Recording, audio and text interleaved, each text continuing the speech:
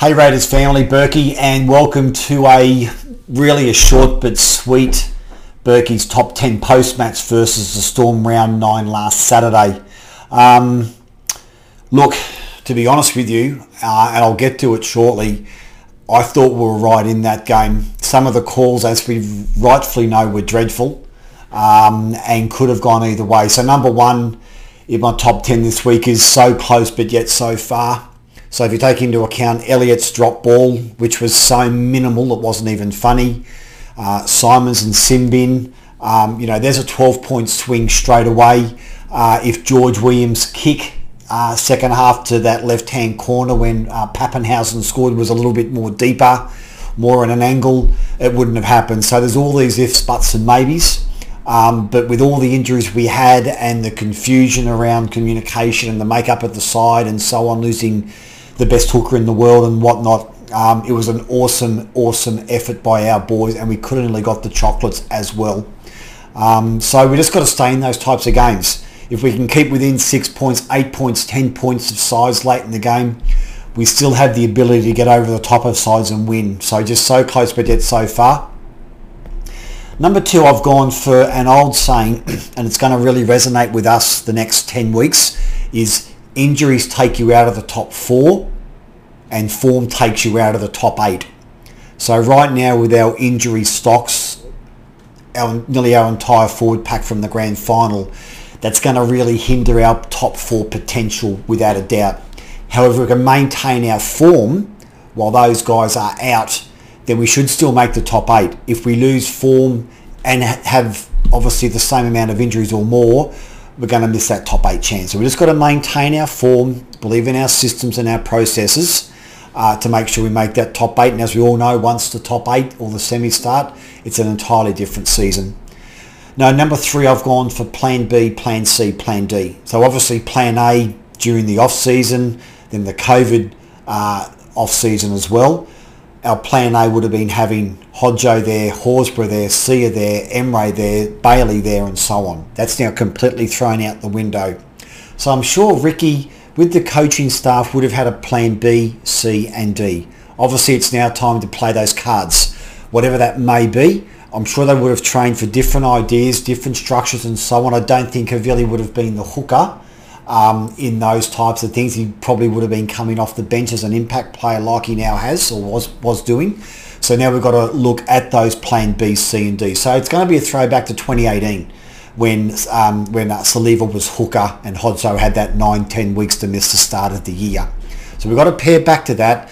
Basic football, but that's what Plan B, C and D is going to be. It's just going to be a tweak here and there, but everyone needs to know where they're running, what they're doing, what the call is, where they should be positioned, when the kick's on, and so on. So Plans B, C and D will come to the fore the next couple of weeks.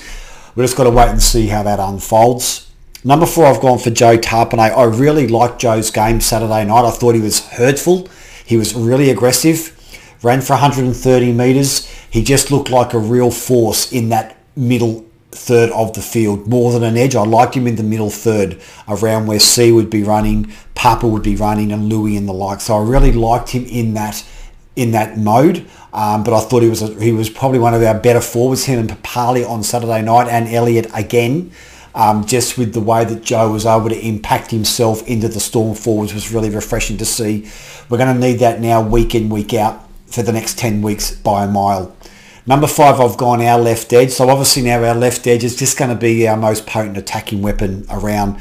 We just don't have really any thrust on the right edge, sadly.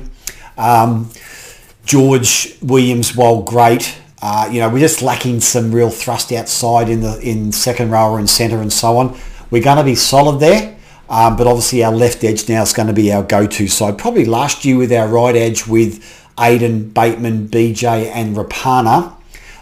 This year it's just going to swing to our left edge to try and do most of our attacking options. Number 6, I've gone for the extra 1 to 2%. Obviously now everyone's going to have to lift, and that's going to mean extra 1% and 2% from players. So it's going to mean Louis, instead of playing 55, will play 65. Tampere, instead of playing 60, is going to have to play 70. Havili's going to have to play 80. So all these little 1 and 2%ers from the players are just going to have that extra effort to get over the injuries to Hodso and those other guys I spoke about earlier as a team collective. So there's going to be extra effort needed from our boys over the next couple of months. In number 7, I've gone the damn wall. We're just going to have to maintain and hold out as much as we can. Things can turn very quickly in this game. There's no way at the start of this year we would have thought we would have had nearly our entire forward pack injured. That can happen to other sides very quickly. You only need a major disruption in a side to one of their key players and suddenly it just brings the feel back. So we've just got to maintain, as I said earlier, our consistency and our form and get in the top 8, and you just never know what could happen.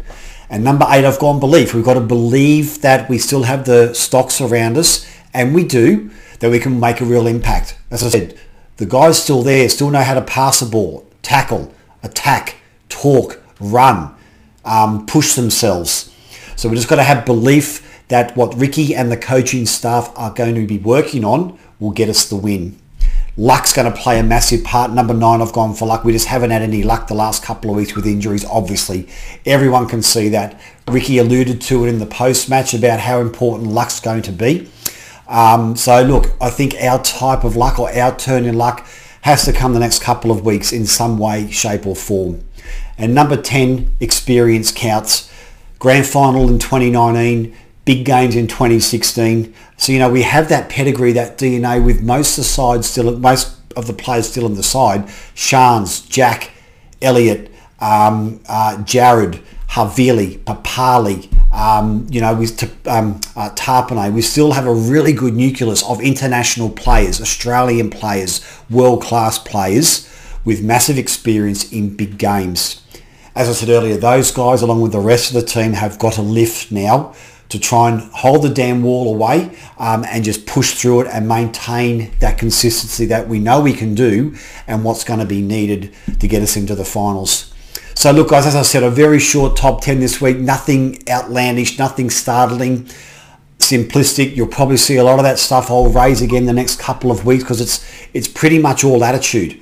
Not much of ability, but it's all about the attitude to make sure that those things happen week in, week out.